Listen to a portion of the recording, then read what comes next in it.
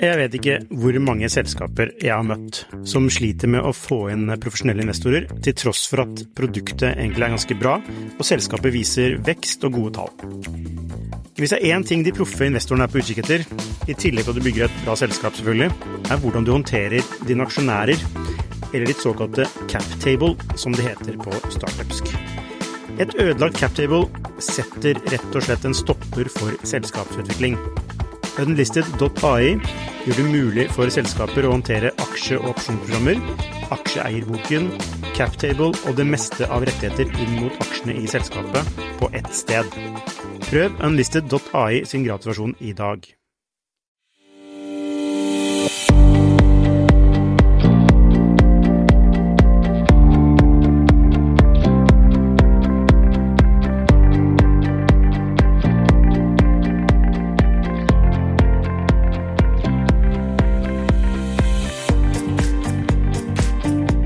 Hei og velkommen til Shifters podcast. Ukens gjest er kjent for mange av dere, i hvert fall de av dere som kjenner til Mesh. Det er egentlig litt rart at du ikke har vært gjest i dette programmet før, Anders. Vi snakker selvfølgelig om Anders Mjåseth, gründer og daglig leder av Mesh. Det som begynte med noen etasjer i Tordenskiolds gate har nå utvidet seg til å omfatte lokasjoner i Trondheim, København, i tillegg til en ekstra lokasjon i Oslo. Mesh, dere har også gått digitalt ved å kjøpe opp startup-matcher på tampen av 2021. Velkommen, Anders Mjåseth. Tusen takk. Ja, hva er det egentlig, bare sånn helt innledningsvis, hva er det egentlig Mesh har skjønt som andre coworking space ikke skjønner? For å starte med det, så liker ikke vi å definere oss selv som et coworking space, for det er ikke det vi vil være. Og motivasjonen vår inn i å starte Mesh var ikke at vi ville lage de beste arbeidsplassene og mest fleksible arbeidsplassene for gründere. Vi ville lage en fysisk plattform og en digital plattform for gründere, hvor du har arbeidsplasser, men også et møtested for hele scenen, og et tjenestelag på toppen. Og det vil vi fortsatt. Det er det fysiske i bunn med arbeidsplasser og møteplasser, og så er det tjenester innenfor nettverk, funding og talent, som er det vi vil lage, og det vi går mot da. Men altså, nå har faktisk vi flyttet inn på Mesh i Skifter. Veldig kult. For en uke siden, og altså det jeg føler med Mesh, det er at det er noe mer enn et kontor. Og da er det ikke sånn funksjonelt, så veldig funksjonelt, men det er bare en sånn, du får en litt sånn større følelse av community. Altså det er et sånt sosialt lag der, som egentlig ikke er sånn av de tingene du ramset opp nå. Og det er masse bevisste valg som vi har tatt, og en ting vi er ganske strenge på er at vi er ikke et åpent miljø for alle. Vi er et miljø, et startup-miljø, der vi sikter oss inn på startup-scenen, og det er de vi bygger tjenesten for. Så vi sikter oss inn mot det. Og så var en av de tingene vi manglet mest da jeg startet som gründer for 15 år siden, det var adgang til ressurser, adgang til nettverk, tilgang på ting. Så for meg så var det veldig viktig å lage et miljø som er inspirerende og som gir deg adgang til miljø og ressurser. Så vi har hele tiden prøvd å lage en kultur hvor man skal dele, og man skal få tilgang på nettverk og tilgang på muligheter, som man typisk ikke har hvis du sitter og gründer for deg selv et eller annet sted. Men hvordan, altså det er mange som sier det du sier, av andre som driver med dette her, men som ikke får det til. Ja, og det er sånn, mange sier det, og mener det ikke, og bryr seg ikke så mye om det, ikke sant? Så hvis du går til WeWork eller Spaces, så er det mer et markedsføringsopplegg. Ja, de vil at det skal se ungt og kult ut, og være hipt, men de bryr seg egentlig ikke så mye om det. Og hos meg er det nesten litt motsatt, at jeg bryr meg ikke så mye om eiendomsbiten av det vi gjør, men jeg bryr meg ekstremt mye om å være med på å utvikle gründermiljø og gi muligheter til gründere, for jeg synes det er noe så fantastisk i de personene som tør å satse og gjør det, og føler at det er noe viktig i samfunnet å bidra til at de som har evnen og egenskapene til å på en måte ta risikoen og starte, at man understøtter og underbygger de da. Så jeg er ekstremt engasjert og bryr meg litt mye om det, og det gjør de andre folka i teamet, og det er en del av kulturen vår, at de som jobber her er engasjert i å lykkes med det, og vi er liksom i en 10 års reise allerede nå, det føles helt merkelig å si det egentlig, hvor vi har prøvd å pushe det norske og nordiske startup-økosystemet og modernisere det og utfordre det, og vi er fortsatt i en tidlig fase av det vi drømmer om og ønsker å få til.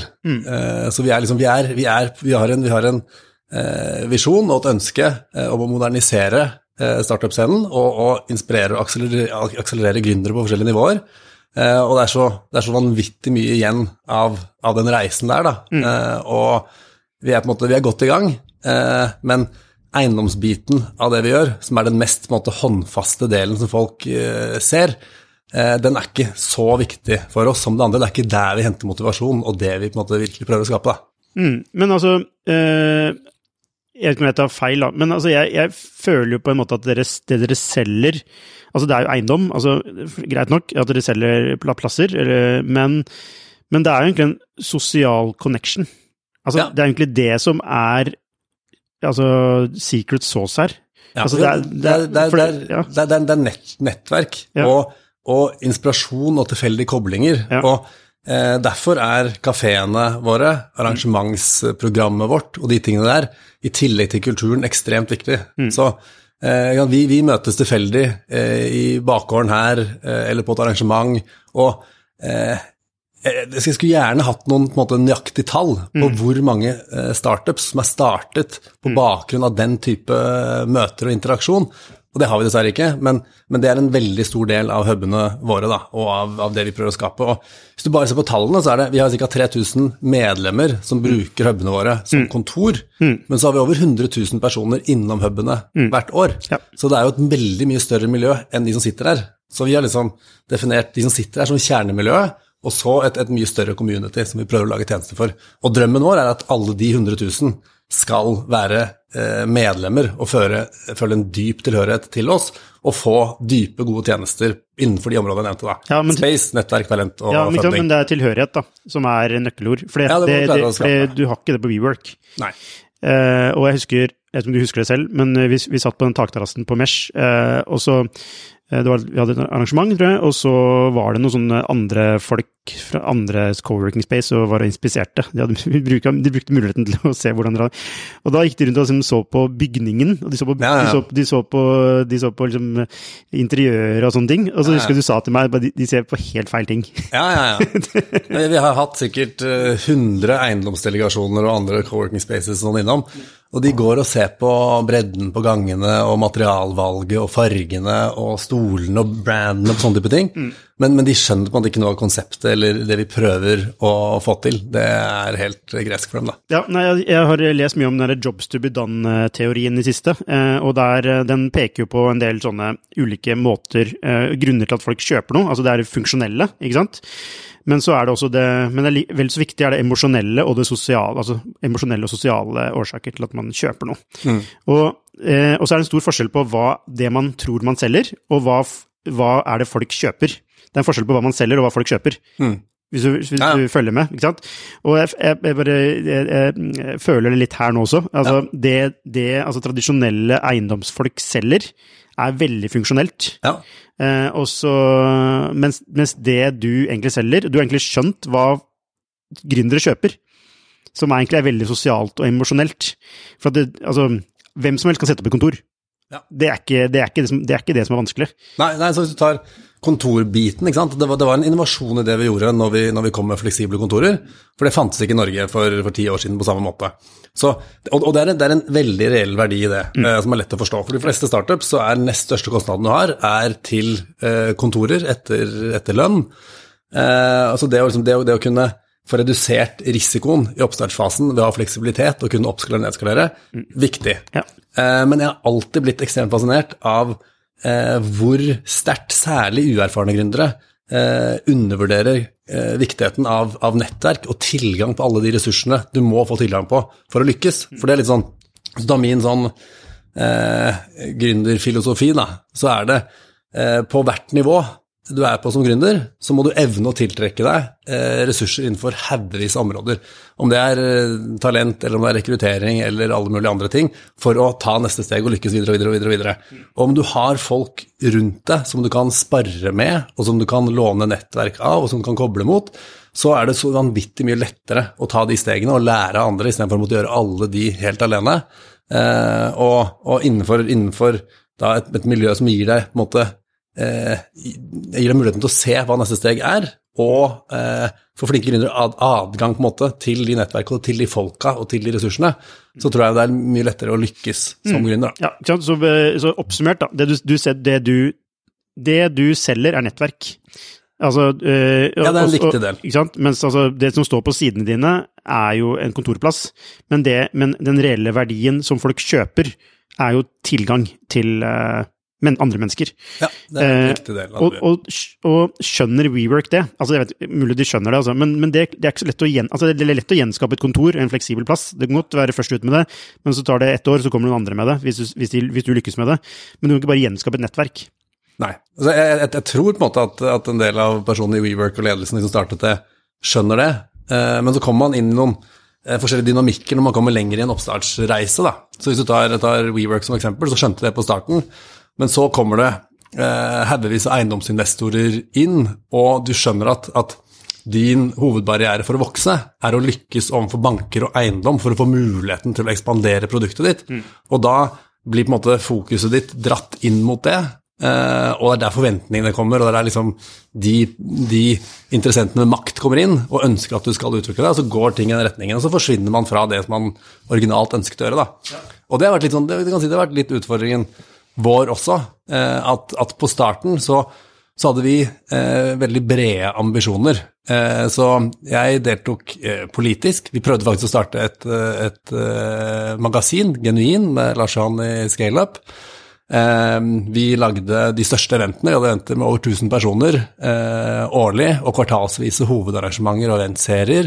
Vi hadde Space, vi hadde veldig mye ting vi gjorde.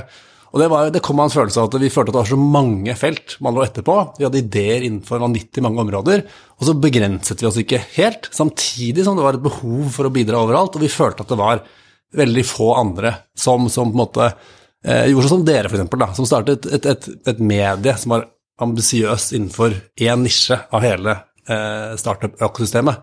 Så vi følte at vi måtte være med og dra i gang ting overalt, og endte opp med å gjøre litt for mye ting, da. Litt for mye?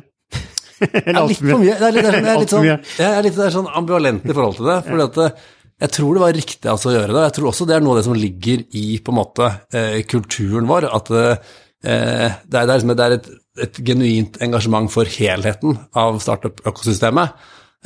Men vi på et eller annet tidspunkt så skulle vi trukket oss litt mer tilbake og fokusert bedre. Og vi ble på en måte tvunget til å gjøre det, i stedet for å gjøre et aktivt valg om å gjøre det. La oss snakke, jeg skal komme tilbake til dette med fokus, og det med bredde versus dybde da. Ja. Men tilbake til dette med nettverk. Altså, dere har et fysisk produkt, og så selger dere nettverk, egentlig. Altså, hvis vi på en måte, altså, dere selger jo ja, vi selger absolutt begge deler. Men det første kan alle selge, ikke sant? Ja. Og det andre egentlig det som grunnen til at noen velger dere, framfor en billigere plass et annet sted, for eksempel, eller et annet, altså, for du får en annen type verdi, da. Ja, det kan du si. Men det er interessant dette med nettverk, sånn generelt sett også for startups, for selskaper, altså det til å bygge nettverk med kundene sine. Jeg har et inntrykk at mange selskaper egentlig ikke har så fokus på det. Hvordan bygge sine egne nettverk rundt, altså hvordan koble sine kunder sammen for å liksom, bygge en større verdi, da. Ja. Er det noe du har tenkt på selv? Altså rundt, selskaper som ikke i kontorbusinessen, men evnen til å bygge sine egne nettverk? Ja, jeg har jo liksom vært litt med på douchebags-reisen også. Ja. Et annet selskap som har vært veldig bra til å lage et nettverk og et community rundt det de gjør. Så jeg har jo veldig tro på det å på en måte engasjere en større gruppe i det man gjør, og la andre få være med og bidra og utvikle det du gjør. Ja, så jeg tror det er en utrolig stor kraft i det, da. Men da må du ha noe som, du må ta på en måte en autentisk rolle i å utvikle noe som viktig for folk, og la folk få være med, da. Ja. Og det er vanskeligere enn å ta et produkt og kjøre på i en retning og styre alt selv. Så tar du min forrige bedrift, Crampack, en utrolig mye simplere bedrift enn Mesh. Der var det et fysisk produkt som skulle selges via nett og via butikker, og det var ett produkt. Så det var utrolig lett å legge strategien for det, var utrolig lett å vite om vi hadde lykkes eller ikke, og det var utrolig få å forholde oss til. Så det liksom, jo mer kompleks modellen blir, jo flere folk du prøver å engasjere og involvere, jo vanskeligere blir det også å lykkes med modellen, fordi det blir komplekst da. Ok, så du sier altså et fokus på, altså jo færre ting du skal promotere, jo enklere det? Ja, men både og, for dette, hvis du tar den liksom, hvis du tar det utgangspunktet da, så det mange, og særlig eiendomsfolk da, som kommer til oss og sier, dere de flinkeste på Flex eiendom. Dere kunne ha hatt 50 hubber og 100 000 av kvadratmeter om dere kun fokuserte på det fysiske nå. Og det hadde vært liksom, vi kunne fokusert på det og gått i den retningen. Men det vi ønsker å gjøre å få til liksom 4 ting under en paraply. Vi vil få til space, nettverk, talent og funding i en enhet. Så det en mer kompleks ting å få til. Men hvis du lykkes med det, så får du også mye sterkere liksom, lock-in og buy-in av de som bruker det, fordi det har mye større verdi. Men det vanskeligere å gå dypt i 4 områder enn å gå dypt i 1 område. Så det mer komplekst. Ja, nettopp, ikke sant? Og når du legger opp til spørsmålet jeg må stille da, altså, det ikke ganske stor fallhøyde når du går inn i da 4 områder? Og ikke sant? Apropos det vi snakket om fokus, det enklere å få til 1 ting enn å få til 4 ting. Altså, det litt sånn rykk og napp? At vi gjør mange ting, og så lærer vi, og så går vi tilbake til 1 ting, og så får man selvtillit igjen, og så går man... Ja, det tror jeg nok stemmer litt. Så hvis vi tar liksom Mesh sin historie da, det var 10 år til nå, så kan du si at på starten så hadde jeg på en måte udiskutabelt mest makt og kraft i selskapet, og dro oss i mange forskjellige retninger. Og vi gjorde masse engasjerende, spennende, morsomme ting, men det skapte også litt for mye kaos og litt for mye slitasje på organisasjonen. Og så kom vi til et punkt hvor vi hentet penger, fikk med investorer, vi hadde hatt noen interne konflikter og det ene og andre, hvor vi bestemte oss for at nå må vi fokusere på den vanskeligste biten av det vi gjør, som å på en måte få ekspandert til de 12 fysiske hubbene, få endret bankene og eiendomsaktørers holdninger til oss, og klare å bygge det fysiske nettverket av hubber. Så da gikk vi over fra på en måte, å engasjere oss i mange ting på en gang, til å bli veldig sånn fysiske i tankegangen vår. Vi skulle ekspandere til 12 byer, hadde en plan for hvordan vi skulle gjøre det, og hadde liksom finansiering rettet inn mot, og hadde selskapet lagt opp for å gjøre det de neste årene. Så da gikk vi for snevert inn, etter min mening da, og fokuserte nesten kun på det fysiske i noen år for å lykkes med det, og ble veldig introvert i måten vi handlet på. Så det kanskje en litt sånn overkompensasjon og pendla litt for langt i andre retningen, fra en litt for kreativ, engasjert måte å lede og liksom fluktuere på, til en veldig fokusert, men snever måte. Følte du det var feil å gå og fokusere da? Jeg følte at de måtte gjøre det, og trengte det, fordi vi hadde gått for langt i den kreative retningen på starten. Ja. Så jeg følte at det var riktig å gjøre det en periode, men jeg føler ikke at det riktig å fortsette sånn for oss de neste 5 årene. Nei, men når du en supervisjonær type da, veldig sånn altså kreativ og utgående på en måte, men det ikke noe i magefølelsen din som sier at noe galt hvis man blir alt for fokusert? Jo, det det for meg. Og hvis du tar meg som person, da, som jeg tror viktig å forstå i forhold til å skjønne hvordan jeg også da, leder bedriften, så jeg sivilingeniør i bunn, ikke sant? Jeg kommer fra en familie med 2 sivilingeniørforeldre. Jeg kommer fra en veldig sånn rasjonell, logisk bakgrunn. Og så har jeg liksom gradvis den kreative siden hos meg fått mer plass, og jeg har satt ekstremt verdi på det, for det har vært en utrolig meningsfull ting. Så jeg har gitt den veldig mye plass, og på samme måte som det har pendlet litt i meg, den der rasjonelle og den kreative siden, så har det pendlet litt i selskapet også. Og så har vi heldigvis fått inn andre folk enn meg, som den der sterke, gode motvekten på at struktur og orden og fundament må til på et høyere nivå for å evne å ta det neste nivå, og for å få utspring for de kreative ideene mine da. Men jeg er ikke en sånn kreativ, visjonær gründer, punktum. Jeg tror jeg cirka like sterk på det rasjonelle som det kreative. Så jeg vil ha en balanse i det, og det det vi ikke har hatt. Vi har hatt litt for mye av det ene, og så har vi hatt litt for mye av det andre.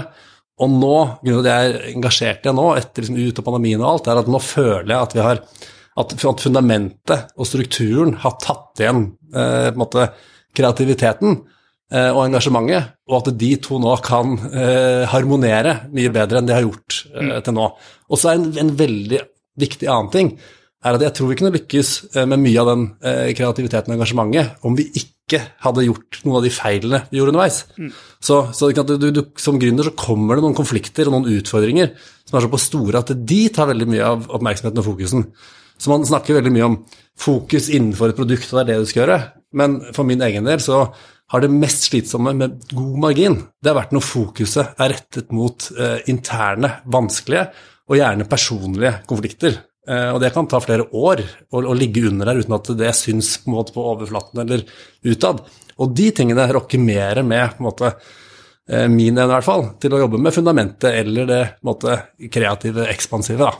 Men sa du nå at du var sånn 50% rasjonell og 50% kreativ? Ja. Det tror jeg ikke noe på. Nei, okay, 50% er kanskje feil, men jeg er litt sånn, dette er liksom til den rasjonelle siden av meg. Da. Jeg vil prøve å sette tall på hvordan jeg har vært i livet, og jeg vil si at i tidlig oppvekst og inn i ungdomstiden, så var jeg kanskje 70-80% rasjonell, og 20-30% kreativ og visjonær og annerledestenkende, så kaller det det da. Men så var det på en måte en litt sånn der eksistensiell greie i meg, hvor jeg kom til et punkt hvor jeg følte at alt det logiske, det hadde ikke den verdien. Jeg lykkes innenfor veldig mange av de på en måte, logiske tingene. Jeg var flink på skolen, jeg var god i sport. Jeg lykkes på mange områder som samfunnet la ut som viktige områder å lykkes på, uten å på en måte se så stor verdi. Det var ikke der engasjementet lå, det var ikke der jeg naturlig og ideelt sett burde beveget meg, følte jeg. Og så ga jeg det kreative mer plass, og så gjør jeg det motsatt. Og det er kanskje litt sånn jeg har vært for mye, at jeg har vært litt ekstrem. Så da har jeg gått over til 80-20 i det kreative. Og så det man kanskje har liksom lært gjennom 10 år med Mesh, og gjennom livet og barn og familie og andre, å balansere det litt bedre, og ikke på en måte ha så sterke noder ut i flere retninger, og så på en måte ekstrem tilnærming til ting da. Men hvis vi, altså nå har dere 4 fundament, eller 4, altså strategien deres bygd opp rundt 4 ting da. Hvis dere nå feiler, hvis du ser, altså det er en sånn teknikk da, man ser frem i tid, og så har man feilet om 3 år. Ja. Og så skal man da finne ut av, altså hvorfor feilet man, og så når man da påpeker det nå i nåtid, hvorfor man feiler, så kan man gjøre det med det allerede nå. Fordi ofte så vet man allerede hva som kan feile. Ja. Så hvis du skal se 3 år frem i tid da, hvis dere feiler, hva er grunnen til at dere feiler? Ja, da tror jeg det er fordi vi ikke klarer å drive de 2 tingene i balanse. Så hvis vi nå, ut av pandemien, nå er det en energi i oss etter 2 år med pandemi, hvor vi har veldig mye lyst til å gjøre. Så hvis vi nå drar på for hardt og for fort i forhold til hva fundamentet vårt tåler, så er det en måte å feile på. Så er den andre måten å feile på at vi ikke griper de mulighetene vi har nå, fordi vi er litt preget og forsiktige og redde etter 2 år med pandemi og et par konflikter i årene før det da. Så det jeg føler nå er at vi må klare å holde balansen mellom de 2 tingene da. Og så det vi også må evne å på en måte, det er sånn leveregler også her, er at du må liksom vite hvor du vil om 3 år, og så må du klare å analysere veldig rasjonelt hvor du er akkurat nå, og så må du styrke alle svakhetene du har akkurat nå, jobbe med det som er viktigst akkurat nå, og ikke bli liksom for forelsket av det du skal være om 3 år da.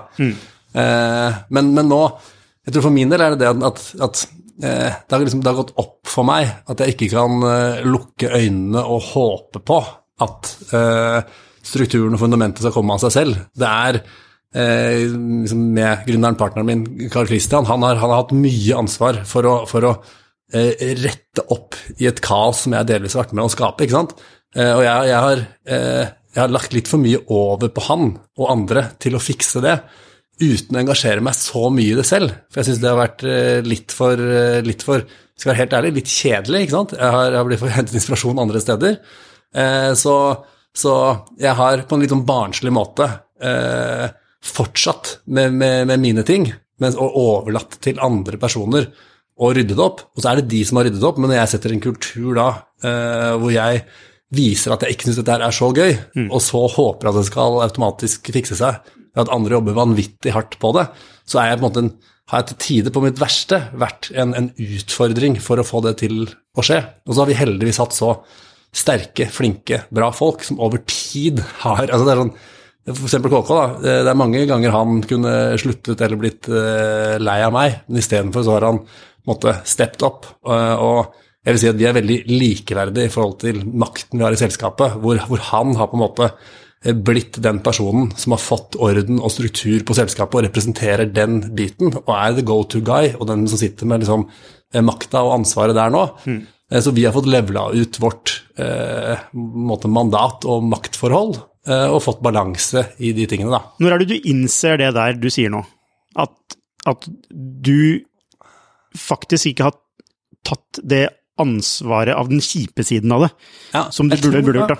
Jeg tror for min del, hvis du tar en sånn personlig analogi igjen, da, så tror jeg nå tok jeg litt den der, jeg gikk fra det rasjonelle til det kreative, og da begynte jeg å se litt ned på den rasjonelle siden av ting. Jeg husker for eksempel når jeg gikk på NTNU, så jeg ofte til en del av liksom, de indøk-folk, liksom, de flinkeste på NTNU og sånn, som personer som var veldig opptatt av å polere liksom, sitt ytre, og en sånn rustning som de skulle vise til verden, og så var de litt mindre opptatt av det indre og de kreative, alternative, spennende tingene. Så jeg begynte å se litt ned på en måte det normale, og begynte å forherlige litt alternative og komplekse ting.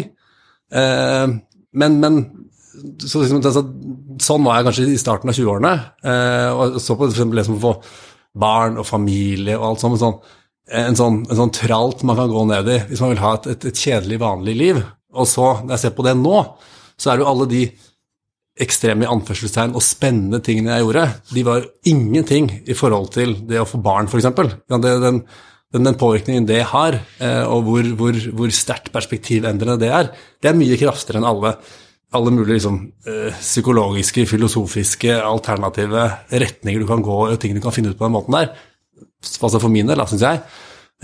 Så jeg tror jeg hadde litt for lite respekt for det normale, og så gikk det opp for meg, litt sånn som en god klisjé da. En god klisjé en god klisjé, fordi det noe vanvittig viktig og kraft der.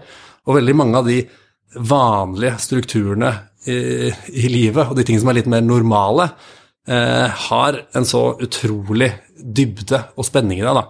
Så om det barn, eller om det å bygge opp et forhold og få det til å fungere, eller sånne type ting, jeg begynte å respektere og anerkjenne de tingene mye mer, og sånn ser jeg også på selskapet nå, at nå synes jeg det mye mer spennende å få det som jeg før så på som et litt sånn kjedelig fundament til å fungere, det produktet, og det helheten, og det der jeg svakest, det der jeg må jobbe. Så nå synes jeg det en utrolig givende, spennende ting å engasjere meg I og forstå og gå dypere I da. Ja, så det en slags personlig utvikling som da smitter over på det selskapsmessige også da. Fordi det der det jo execution som skalerer. Ja. Ikke sant? Hvis du skal skalere, så må du ha struktur. Ja. Og på samme måte liksom, på privaten så blir det litt patetisk å lese masse teori, og så sitte og si noe og mene noe om noe du ikke har opplevd og gjort selv, ikke sant? Så hvis du sitter og ikke har noe barn og skal mene noe om det, så det litt sånn meningsløst. Og det samme innenfor business, hvis du sitter og har en del teoretiske meninger og ønsker at ting skal løse seg selv, men du har ikke gjort det, og du har ikke gjennomført det, så begynner det å bli litt patetisk, og du går på samme feilen om og om igjen, før du liksom endelig innser at du en del av dette problemet her, du tar det ikke alvorlig nok, og du har ikke skjønt en veldig viktig brikke I det å bygge noe da. Ja, det mange av de I miljøet som skal lære bort ting som de ikke opplever selv? Jeg synes det alt for mange av de, ja. Så, og det synes jeg et sånt kulturelt problem I samfunnet akkurat nå. At det veldig mange som mener veldig mye om ting de ikke har opplevd så veldig dypt da.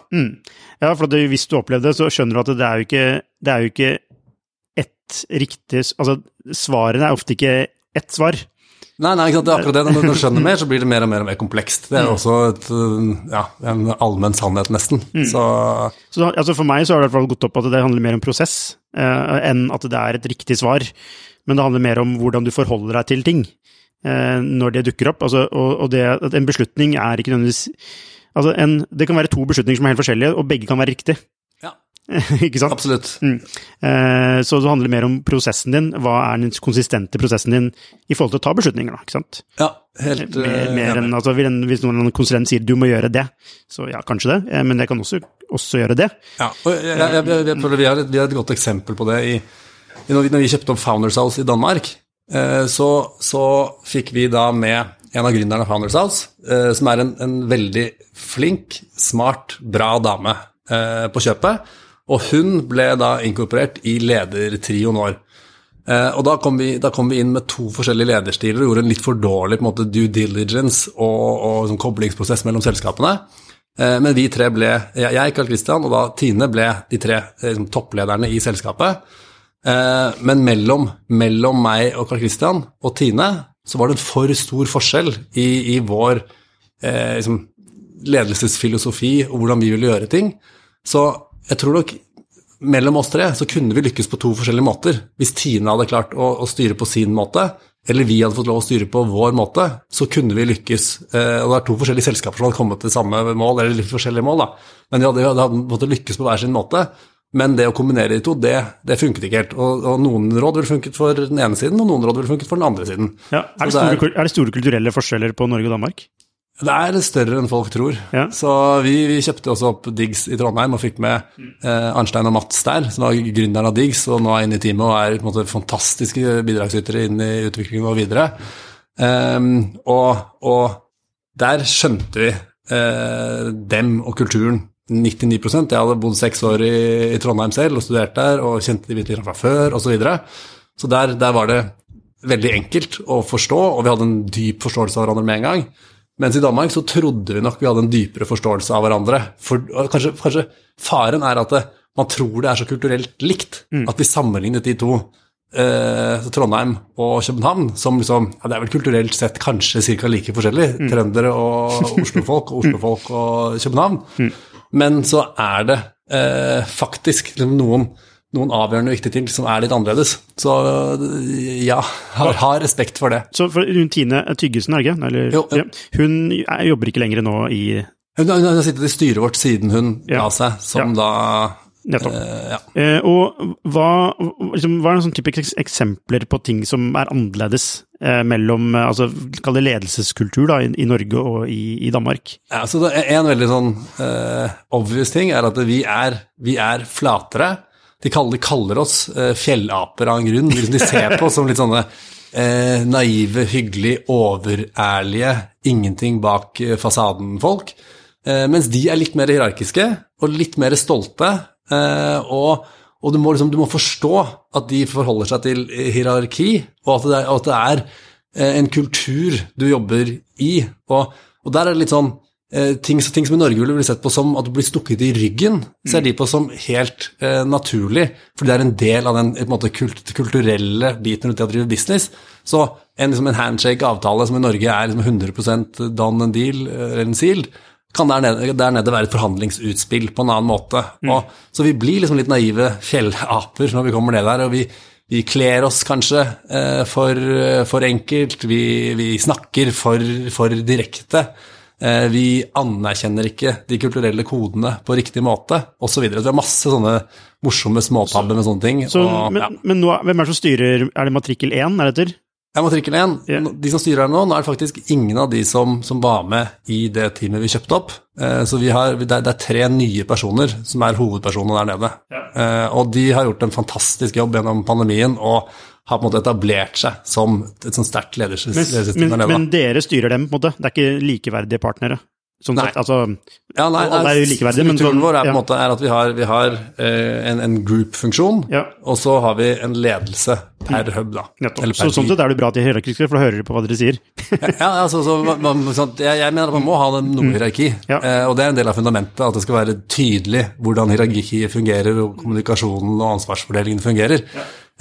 Men jeg tror vi har en utrolig mye mer åpen måte å være med hverandre mellom de skillelinjene, mens i Danmark så krever man litt mer, kall det liksom respekt, man krever man oppfører seg på en annen type måte som er litt unaturlig for oss, og så synes vi blir veldig direkte, eller konfronterende, eller overærlig, eller Men hun var vel gründer av matrikkel 1, ikke sant? Så det er også et aspekt her. Altså, det er hennes baby, og, ikke sant? Og det er jo mange eksempler på gründere som blir kjøpt opp, og som forlater. Altså, vi hadde nylig en sak om Kahoot, hvor alle forsvinner, alle de gründerne som de kjøper opp, de forsvinner ut av selskapet. Men det et aspekt også, ikke sant? Hun har drevet det på sin... Ja, det kan det være. Ja, men altså, det ikke sikkert det blir en konflikt, men det et aspekt, ikke sant? I den forstand at det en tydelig kraft i å være gründer, og det jo mye mer enn rasjonelt. Ja, men det stor forskjell på om du kjøper noe og holder det under i hierarkiet, eller om du kjøper noe og så flytter noen til toppen i hierarkiet, med medbestemmelsesrett på toppnivå. Ja. Så hadde vi på en måte kjøpt det og drevet det med henne som sjef for det, så ville det vært mye verre for motivasjonen hennes, og hun hadde hatt enda mindre påvirkning i forhold til hvordan hun ville drevet ting. Men jeg tror hun var veldig motivert for å komme med og lede på toppen, og vi ga henne CEO-rollen også, men så var hennes umulige situasjon bare at hun fikk den rollen, samtidig som jeg veldig tydelig, og også KK veldig tydelig, satt på for mye reell makt i selskapet til at hun fikk den rollen 100%, ikke sant? Det ble litt sånn, litt halvveis, og når vi da ikke klarte å forstå hverandre godt nok og ble helt enige, så ble det utrolig vanskelig for henne å innføre mange positive, gode ting som ville funket, men som kanskje vi var utfordringen for å få det til å fungere, som struktur og andre ting som antageligvis hadde vært veldig bra for oss om hun hadde klart å implementere det som hun ønsket da. Det 2 ting jeg lurer på. Det første om det feil å gå inn i Danmark, men det skal vi ta som punkt nummer 2. Men punkt nummer 1, hvis du kunne gjort dette annerledes, at dere går inn i Danmark på samme måte, hvordan hadde dere gjort det på, altså sett i etterklokskapens lys, hva ville vært riktig å gjøre der? I Danmark? Ja. Altså det riktige å gjøre hadde vært å gjøre en mye grundigere due diligence på hele teamet, og på hele bedriften der nede, og på startup-scenen og alt i Danmark. Altså gå dypere inn i det. Så jeg tror, og for å ta, på en måte, det her interessant i forhold til det da, for at jeg og Carl Christian hadde en del diskusjoner om dette her, hvor jeg var da kommer vår dynamikk tydelig fram, jeg så på en måte potensialet i å ekspandere til Danmark med et gründerteam som hadde vært med å bygge opp startup-scenen der de siste 5 årene, med noen profiler som var veldig sterke profiler og veldig flinke folk, så på en sånn fantastisk mulighet, og på en veldig sånn autentisk god måte å starte i Danmark på, og få et team som kunne bli likeverdig, for det har jeg alltid tenkt på som en ekstrem utfordring for oss, at hvis vi skal nå til Sverige da, så det veldig vanskelig å få noen som på en måte klarer å ta de posisjonene som vi har i Norge, og har den samme forståelsen som det vi har i Norge, men der hadde du det. Så jeg så så mye muligheter i det, og så mye oppside, og så på en måte den positive siden av det. Og så var Carl Christian litt mer festbremsen, som belyste de negative sidene, at dersom dette går galt, så blir vi satt tilbake 2-3 år, og vi mister liksom 10-20 millioner, og får interne utfordringer, og det er en stor nedside her. Så vi endte på at vi gjorde litt en bet på det. Og så nå i ettertid, som det ikke funket, bra, eller så bra som det kunne ha gjort da. Det er feil å si at det ikke funket også. Vi er i Danmark, vi har et fantastisk hub og et fantastisk team der nå. Men det kunne funket mye mer smertefritt enn det gjorde. Ja. Så burde vi gått en dypere runde enn det vi gjorde, og vi burde brukt mer tid, og vi burde vært mer villig til å si nei da. Ja, men sier du nå egentlig indirekte at du har feil å gå inn i Danmark, sett fra nåtiden? Jeg usikker, for det er også sånn, det blir litt feil å se, eller sånn, da var verken, eller da var kanskje ikke jeg moden nok til å se det valget, og det har jeg lært gjennom den prosessen, og jeg har lært vanvittig mye nå. Så nå kan jeg kanskje si at det er feil, men jeg trengte også kanskje å gå på trynet litt med deler av den ekspansjonen. Og så er det mye som er riktig da, ikke sant? Jeg ville ikke droppe det, fordi nå er vi i Danmark og har muligheten til å ekspandere der, og vi har et fantastisk team og hub. Og, okay, for å si det på en annen måte, det var feil å gå inn i Danmark på det grunnlaget som dere gjorde. Ja, og det er sånn, jeg tenker at hvis du er dårlig gründer, så er du avhengig av mye flaks underveis, og er du en god gründer, så har du et sterkt fundament, og du har kontroll på det du gjør til et visst nivå. Så der var jeg en dårlig gründer. Det kunne gått, men jeg var avhengig av flaks for at det skulle gå optimalt. Og så gikk det OK minus. Og det er flere ting jeg på en måte burde gjort annerledes. Ja, for de tok visjonen overhånd, på en måte. Ja, kanskje den gjorde det litt, og kanskje det er bra KK holdt igjen, så vi fikk gjort litt mer due diligence, og han hadde nok tatt et bedre valg enn meg alene i den situasjonen, da. Men en god gründer klarer å lande på begge føttene igjen, ikke sant? Uansett, på en eller annen måte. Ja, det er så mange, ekstremt mange egenskaper som utgjør en god gründer, da. Så noe både jeg og han har, og noe som er en del av kulturen vår, det er utrolig mange team vårt som har det, er at vi er veldig tålmodige i bunn, og vi har en ekstrem stayerevne. Så Karl Christian er ekstrem med det. Mats og Arnstein, liksom, Sondre som du har møtt, det er haugevis av folk i teamet vårt som har en helt vanvittig stayerevne, og holder det gående og er tålmodig på å lykkes til slutt, da.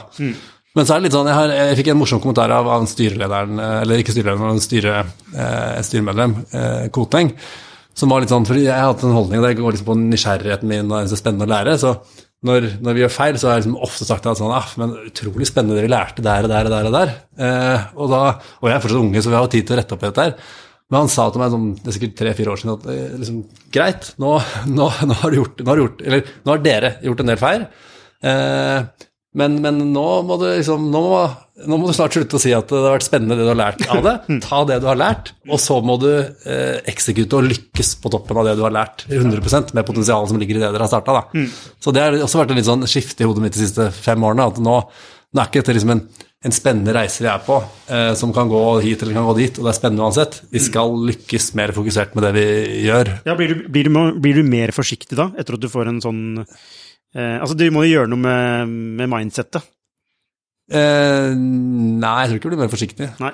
Så det er mer det at det blir litt sånn, det føles litt meningsløst å gjøre masse enkeltting som ikke lander i et sterkt fundament. Og etter hvert så begynner det å føles liksom nesten litt dumt og litt patetisk å holde på med alle mulige sånne småting på siden, i stedet for å få på en måte hoveddelen til å fungere ordentlig, da. Men noe som tydeligvis har fungert er jo teamet deres, som er egentlig sånn veldig god kombinasjon av ulike typer folk med ulike typer kompetanse, og så har jeg inntrykk at det er en veldig sånn driv i alle sammen.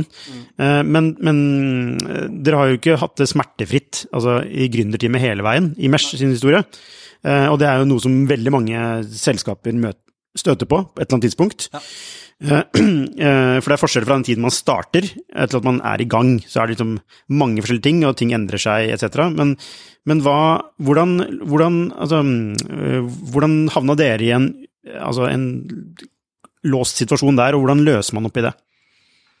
Ja, vi har hatt, hvis du tar på en måte i teamet og utviklingen av teamet, da, så startet det opp helt fra starten av med meg og en som heter Audun Urland. Så vi var på en måte de som initierte prosjektet for 10 år siden, og så drev vi det sammen i under 2 år, mens mange av de som nå er nøkkelaktørene, og de jeg egentlig nå definerer som medgründerne i prosjektet, kom inn. Men der endte første runde av vårt samarbeid med at han ble utbrent.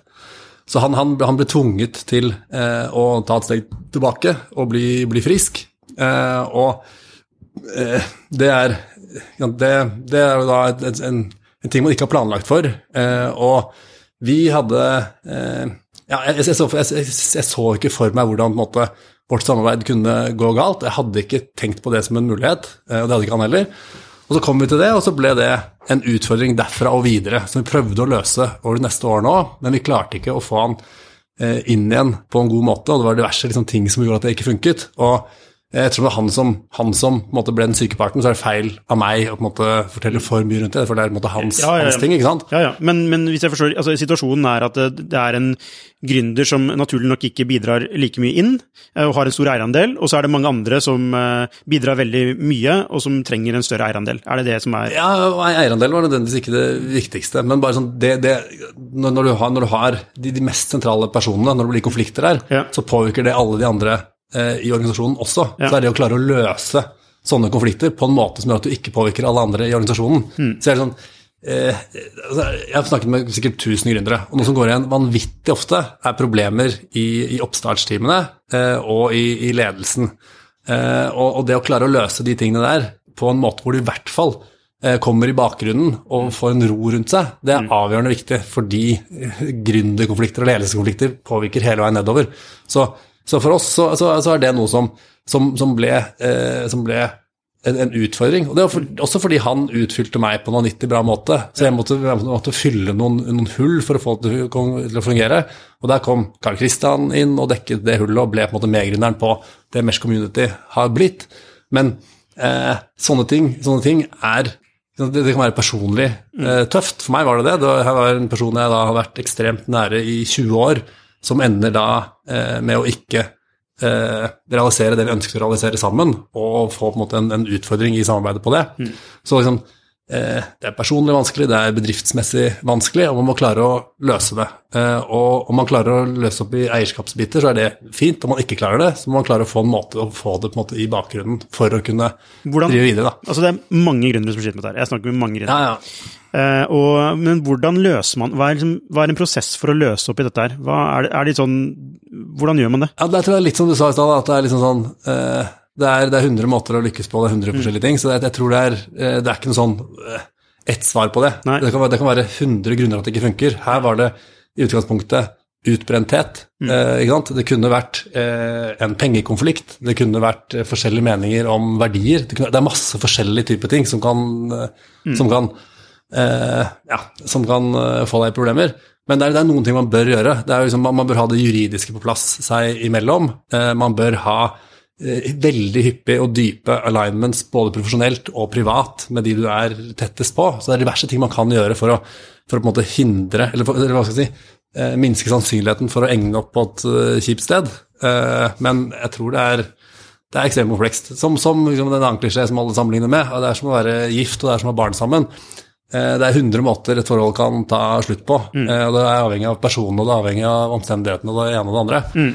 Så det er vanskelig å gi noen sånne fantastiske råd som løser alt, men det er liksom noe fundament man kan bygge for å ikke... Du nevnte jo noe da, altså hvis ting går... Altså kommunikasjon er viktig, vil jeg tro. Kommunikasjon, sinnssykt viktig, det juridiske. Juridisk på plass i forkant, gjerne, men det er ofte lett, altså det er jo ofte det man ikke har, ikke sant? Ja, ikke sant? Ja, og da bør man lære av det andre som sier at dette er en av de vanligste feilene man gjør, og så, selv om man ikke opplever det selv. Ja. Men man må jo kanskje se for seg en eller annen løsning. Ja. Ikke sant? Det på som kanskje kan være litt brutal da.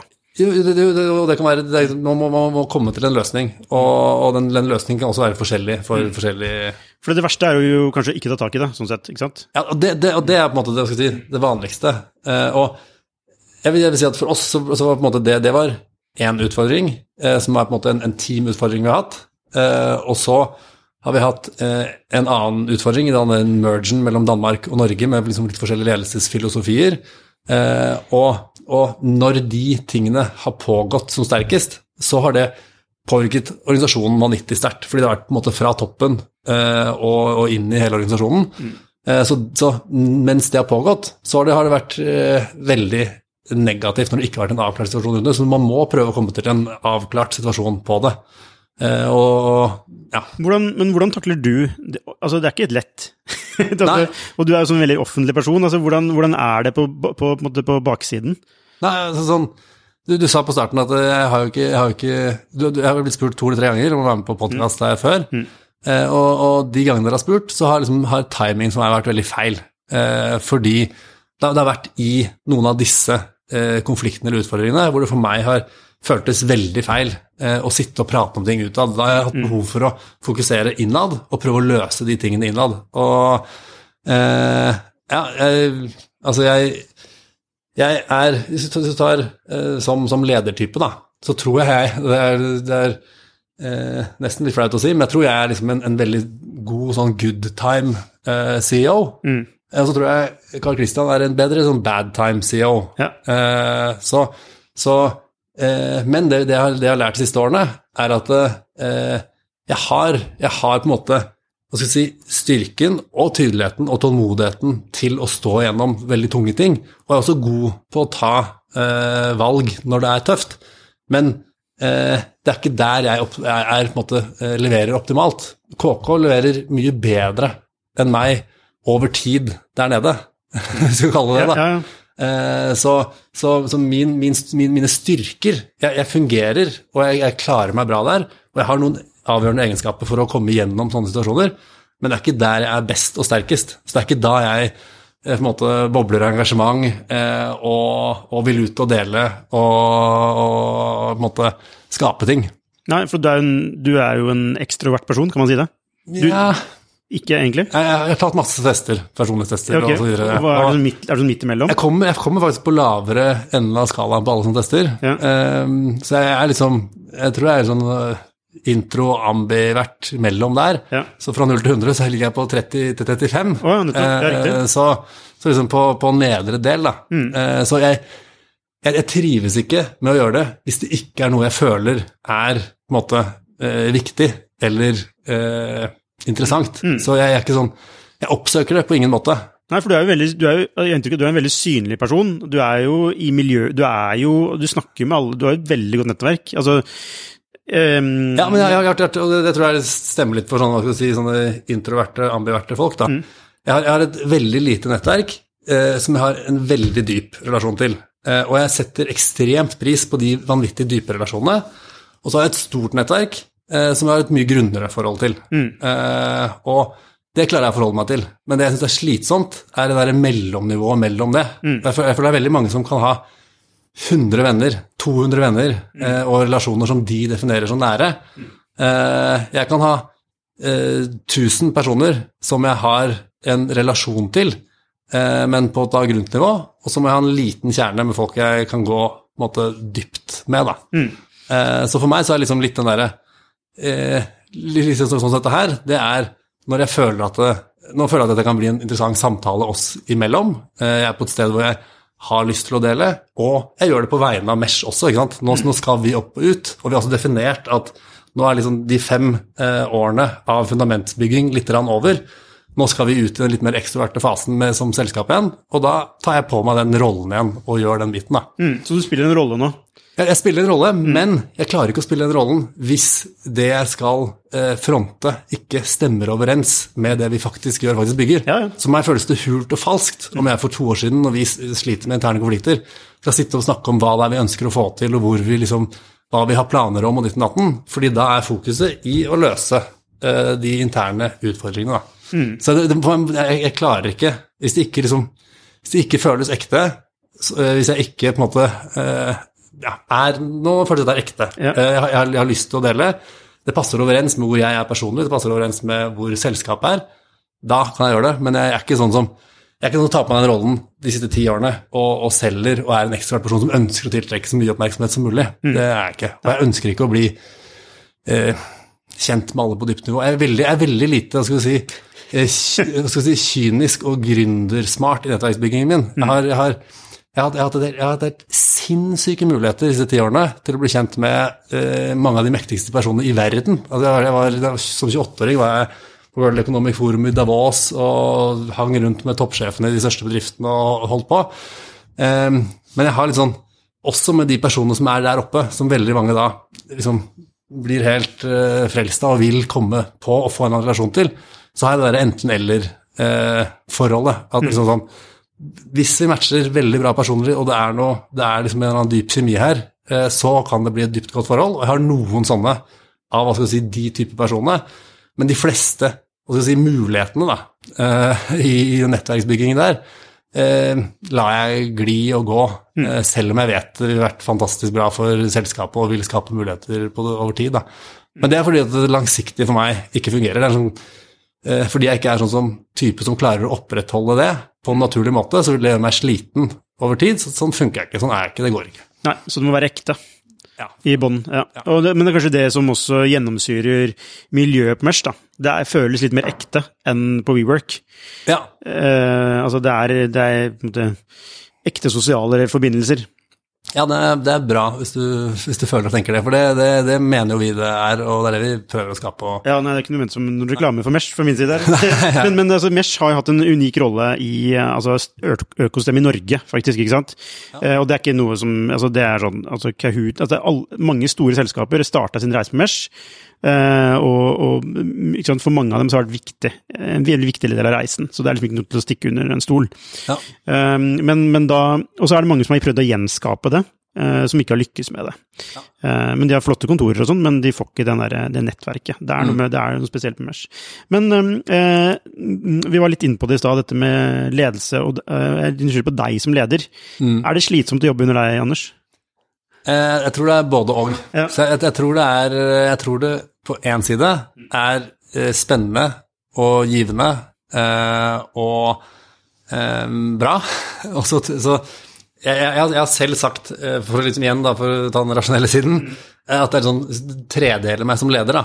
Så jeg er god på det visjonære, det strategiske, på produktmessige, og generelt på, hvis du tar liksom alle hovedevnene som må til for å lykkes som gründer, så er jeg generelt OK pluss eller bedre, så jeg er flink på mange områder, så jeg tror folk skjønner at jeg kan produktet vårt, jeg kan helheten, jeg er god på det jeg holder på med, og så er jeg for dårlig på struktur og organisasjonsdannelse og utvikling og den biten der, så jeg er god på en tredjedel, jeg er OK på en tredjedel, og så er jeg dårlig på en tredjedel. Og da vil minst en tredjedel som har på en måte sine hovedegenskaper i den tredjedelen hvor jeg er dårlig, synes at det er slitsom og vanskelig å jobbe på en del områder, og så skaper det konflikter. Men så heldigvis er det ikke jeg som bygger hele kulturen i selskapet.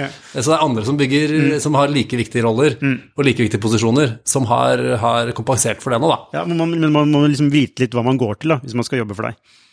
Ja, men så er det sånn, og for 5 år siden, så tror jeg det var veldig, veldig reelt at når man kom inn her for 5, 6, 7 år siden, så kom du inn i den ledelseskulturen, hvor det var på en måte en fyr som brydde seg veldig mye om produktet og kundene og visjonen og hvor vi skulle, og så dreit litt mer i liksom det juridiske fundamentet, det finansielle fundamentet, det organisatoriske fundamentet, og da var det slitsomt å jobbe her, og det ble slitsomt for alle også. Men nå er det ikke. Også sånn, det er de stegene man prater om hele tiden. Ledelse på når det er 3 personer er noe annet enn ledelse når det er 10 personer, og det er noe annet enn ledelse når det er 100 personer. Og nå er vi 100 personer pluss, når du tar med 150, når du tar med alle deltidsansatte. Da må du ha masse systemverdi og masse fundament for å få det til å fungere, og heldigvis så har vi det nå på et helt annet nivå enn det vi hadde for 5 år siden.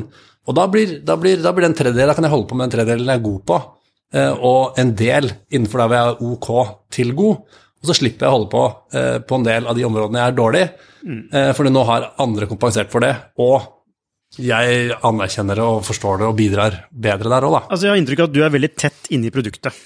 Ja. Altså du er ikke en sånn, du sitter ikke med et lederteam som du delegerer til, og så sitter du på kontoret ditt og ikke sant? Du er tett på produktet, og du er gjerne en del av produktet.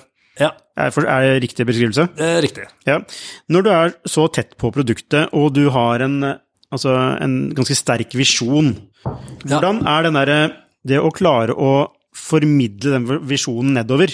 Fordi du ligger antageligvis... Det synes jeg ikke er så vanskelig. Nei, ok. Ja, for det er sånn, jeg er tett på produktet, men jeg går ikke i detalj på produktet.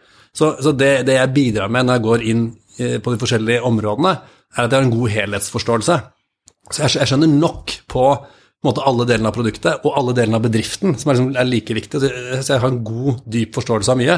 Så min styrke når jeg kommer inn i en nisje av produktet, er at jeg kan koble det med helheten i bedriften og helheten i produktet, men så er det andre som må ta det ned i detalj. Ja, men der er det ofte sånn, eller ikke, altså min hypotese er det ofte sånn at altså den som sitter på visjonen har jo et bilde av det, ikke sant? Og så må andre ta det ut, ikke sant? Ja. Og der er det et gap. Ja, men det er derfor du må være god til å få de med på helheten. Helheten i produktet, helheten i visjonen, helheten i bedriftens kapasitet, hva man evner å få til med de ressursene man har, for så å på en måte la andre gå i dybden på da den nisjen av produktet. Ja, betyr det at du må akseptere ting som ligger, altså, som ikke er helt sånn som du har tenkt?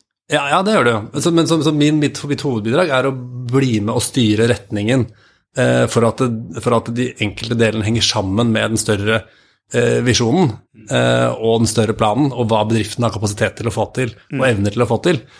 Men så må på en måte andre evne å ta ut og det liksom bygge produktet i detalj og løse masse detaljerte utfordringer som jeg da ikke har forståelse nok for, eller går dypt nok i, og da, ikke sant, det blir ikke da perfekt i den retningen jeg ønsker, men antageligvis litt styrt mot helheten da.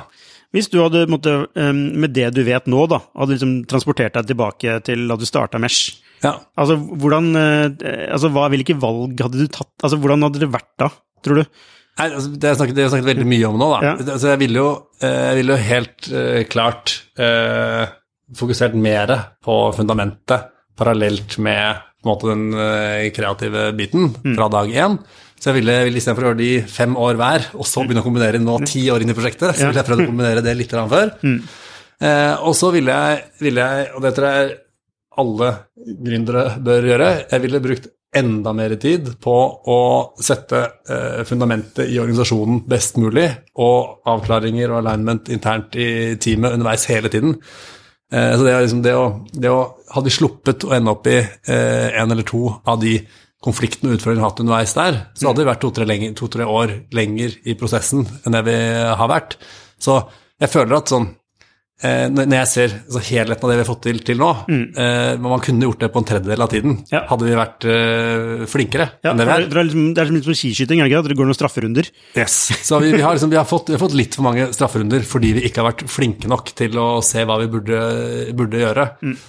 Så jeg er litt sånn, og noen har ikke kunnet sett, altså pandemien, den føler jeg ikke at vi skulle på en måte vært forberedt på at kom, og vi har ikke snakket om alle, men det er 3-4 sånne interne teamutfordringer som vi kunne løst. 1 eller 2 av de tror jeg ikke heller vi hadde løst om jeg hadde startet igjen nå, men vi hadde i hvert fall løst halvparten eller flere av utfordringene vi har kommet til på en bedre måte, og hatt dobbelt fart av det vi har hatt til nå da. Ja, men dere hadde kanskje ikke startet magasinet Genuin heller, så du skulle gjort det på nytt? Jeg vet ikke. Nå hadde ikke det, for nå er skifter der. Men det kan hende vi hadde startet den. Men det er jo også problemet mitt da, at vi har fortsatt den holdningen om at det er morsommere å prøve, og det her er sånn kontra startup-visdom. Vi har den holdningen om at vi har lyst til å lykkes med dette mer komplekse, sammenlignet med det litt enkle nisjeproduktet, fordi vi mener at verdien av det er større, og posisjonen man tar ved å klare det er mye viktigere. Så jeg vil heller holde på 10 år til og struggle med den utfordringen, som er mye større, men mer meningsfull, enn å gå i en eller annen eiendomsretning, eller pure nettverksretning, eller bare holde på med talent eller noe sånt. Så jeg synes det er mye mer givende å prøve å bygge noe som er litt mer komplekst, og som godt kan ta litt tid, om jeg holder på med 10 eller 20 år til, gjerne. Men du, apropos det komplekse versus det enkle, altså jeg har gått en reise fra kompleks til det enkle. Altså jeg har veldig respekt for det enkle. Altså hvis det er en ting, altså hvis det er 7 ting man kan gjøre for å vokse, så vil jeg, hva er den ene tingen som har mest effekt? Så la oss fokusere 100% på den. Mer enn at vi skal gjøre 7 forskjellige ting da. Men forstår jeg det litt nå, at du er litt mer sånn, hvis vi får til det komplekse, så får vi altså eksponentiell vekst. Altså ta på en måte, det er mer på å si produktvisjonen vår, 5 år frem i tid, er mye mer kompleks enn der vi er nå. Men så er jo det man må evne å gjøre, er å fokusere på lite nok av gangen til at man om 5 år er der. Det dumme er hvis du fokuserer på alt samtidig, for da kommer du ikke dit. Så jeg er helt med på at man må fokusere veldig tight på noe som er lite nok til at man har ressurser og evner nok til å realisere det. Men du må også vite hva den komplekse versjonen av produktet ditt er. Så hvis dere ikke evner å ha de 2 tingene i hodet på en gang, da, så er det umulig å komme til det mer komplekse produktet. Så jeg vil ha på en måte, den visjonen om et mer komplekst produkt med en sterkere, viktigere posisjon. Og så er det da trikset å fordele utover de 5 årene hva man gjør nå, hva man gjør når, og hvordan de bygger på hverandre. Men er det ikke veldig lett å ta feil på sånn visjon, altså hvis det er veldig sånn spesifik visjon på at det skal være disse 4 elementene for eksempel, da, er det ikke lett, så det er en bet i det? Ja, jo, det er det. Så det er ikke så absolutt. Så det er ikke sånn, det kan utvikle seg over de neste 5 årene at noen av de forsvinner og endres til noe annet, men det er det vi sikter mot nå, og så gjør vi en og en ting av gangen mot det. Og så kan det vise seg at det er noen andre ting som er riktigere å gjøre når vi om 2 år har kommet et annet sted. Da. Så jeg har ikke noe sånn tro på 5-årsplaner. Altså, sånn, du må ha en visjon om noe du ser for deg kanskje kan være det riktige du sikter mot, og så må du ta utgangspunkt i der du er, og prioritere godt og ha en god strategi og en god realistisk bedømmelse av hva teamet og bedriften evner å få til, og posisjonen din, for å ta ett steg av gangen da. Ja, altså de fleste gründere jeg snakker med, de sier, altså det viktigste jeg har lært er fokus. Ja. Når jeg snakker med deg, så sier du, ja, fokus er viktig, men det må ikke bli for fokus. Først, ha en riktig forståelse av det du sier da, for du må ha en litt sånn crazy, du kan ikke bli for maskin. Yes. Er det en riktig forståelse av deg da? Jeg tror det er en riktig forståelse av meg. Ja. Og det er litt sånn, det er min motstand mot å gå for mye inn i det strukturerte tidligere, har vært akkurat det, og det føler jeg med mange gründere også, at det er såpass hvis du er en ambisiøs gründer og prøver å få til mye, så er det er beinhardt, det er masse ansvar, det er masse jobb, det er masse struktur, det er masse fokus, det er masse disiplin som kreves, så man blir på en måte presset og tvunget litt til å bli en maskin i det man gjør. Og over tid så tror jeg man kan glemme litt hvorfor er det vi egentlig gjør dette, hvor kommer den på en måte genuine produkt- og visjonen, ideen fra, og hva er det man egentlig prøver å få til. Men for meg er en sånn en blanding av den der emosjonelle og rasjonelle gründeren. Hvis jeg bare får til noe som rasjonelt sett målt ut fra om det blir verdt mye, eller om det blir et eller annet sånt, om jeg får til det, men ikke har klart å få til å påvirke dette startup-miljøet i en god retning og skape de mulighetene jeg ønsker å få til, så vil jeg ikke være fornøyd med den suksessen i anførselstegn. Så jeg føler at det er utrolig viktig å balansere det der. Man må klare å bli disiplinert og strukturert og fokusert, og man må holde ut over tid, oppturer, nedturer og alt det der. Men det er også viktig å evne å holde en balanse, så man holder på det emosjonelle, kreative, energien, visjonene og misjonen din og hele biten der da. Og det var dritvanskelig. Ja. Du, hva tenker du? Altså, jeg gikk en tur her for noen par uker siden, og så kom jeg til en sånn åpenbaring om at en av våre største utfordringer er gode ideer. Ja. Hva tenker du om det utspillet der? Det er jo sånn, hvis du tar fokus da, så er det liksom sånn, det er gode ideer, da er det vanskelig å fokusere. Når du får skikkelig gode ideer, så du bare merker energien bobler av, og du har sinnssykt lyst til å gjøre det. Ja. Men da må man være rasjonell igjen, og se hvor mye kommer dette til å påvirke helheten og den større planen. Og så må man evne å si ja eller nei da. Men jeg synes det er farlig når du slutter å komme med gode ideer. Det er det som er greia, ikke sant? Ja, for det skjer med veldig mange. For hvilken kultur skaper du hvis du sier det da?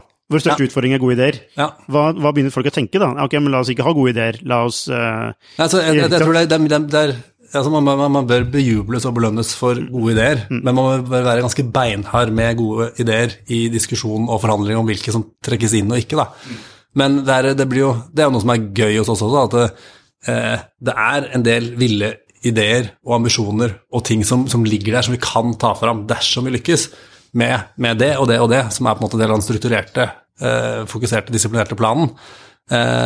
Men ja, jeg er minst like redd for å miste den kreative siden. Jeg føler også det er den genuine, autentiske siden som gir mening og gir noe mer til produktet.